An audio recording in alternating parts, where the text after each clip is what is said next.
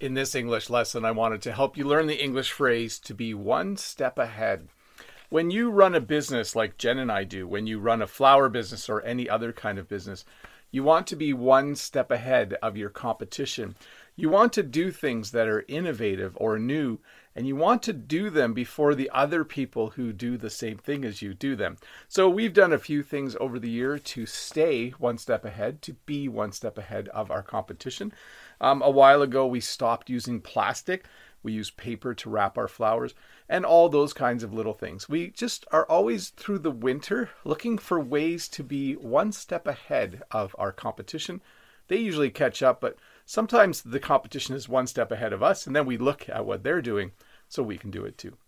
The second phrase I want to teach you today is the phrase to step out. When you step out, it means to leave a room for a little while. Sorry, it's going to get loud in here because I'm in the cooler. I'll show you the flowers in a second. Sometimes when I'm in my classroom, the principal will come to talk to me and I will step out and talk to him for a little bit. It means I'll just go in the hallway and talk to him. Maybe you're at a friend's place or a relative's place and your phone rings and you say, hey, I'm just going to step out and take this call. That means you're going to go outside of their apartment or outside of their house in order to take the call. So to step out means to simply go out of the room that you're in, usually outside. So to review, to be one step ahead means to be doing things that are better than what other people are doing. You can be one step ahead of your colleagues. You can be one step ahead of another business. You can always do little things to be innovative and one step ahead. And to step out means to simply leave a room just for a little bit, usually to chat or to talk with someone. Anyways, let's look at a comment from a previous video. This comment is from Unsul. Hi, dear Teacher Bob. How are you doing? What a blessing it is to raise kids in a place where you have childhood memories. I wish you and your family a healthy, peaceful, and long life there. By the way, I wonder if you bought the farm from your parents. If it's not too private of a question, can you tell the story of it? Have a great day. Love from Istanbul. Bye. And my response, sure, I'll tell the story in the next video. So yes, Jen and I actually bought the farm from my mom. So my dad actually passed away. So it's kind of a sad story.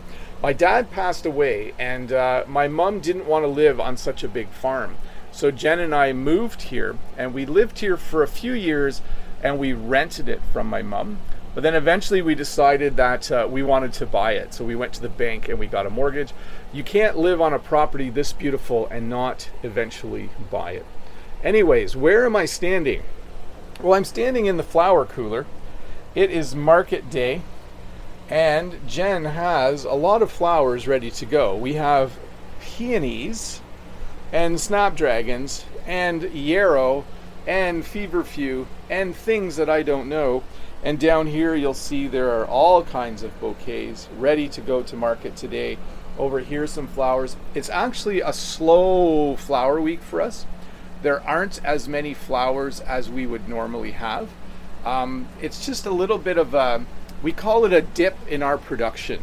When the peonies are done, these are the last of them, and then the sunflowers down here are just starting to bloom, we have a little bit of a dip in the production. Maybe I'll try to talk like this so you can still see.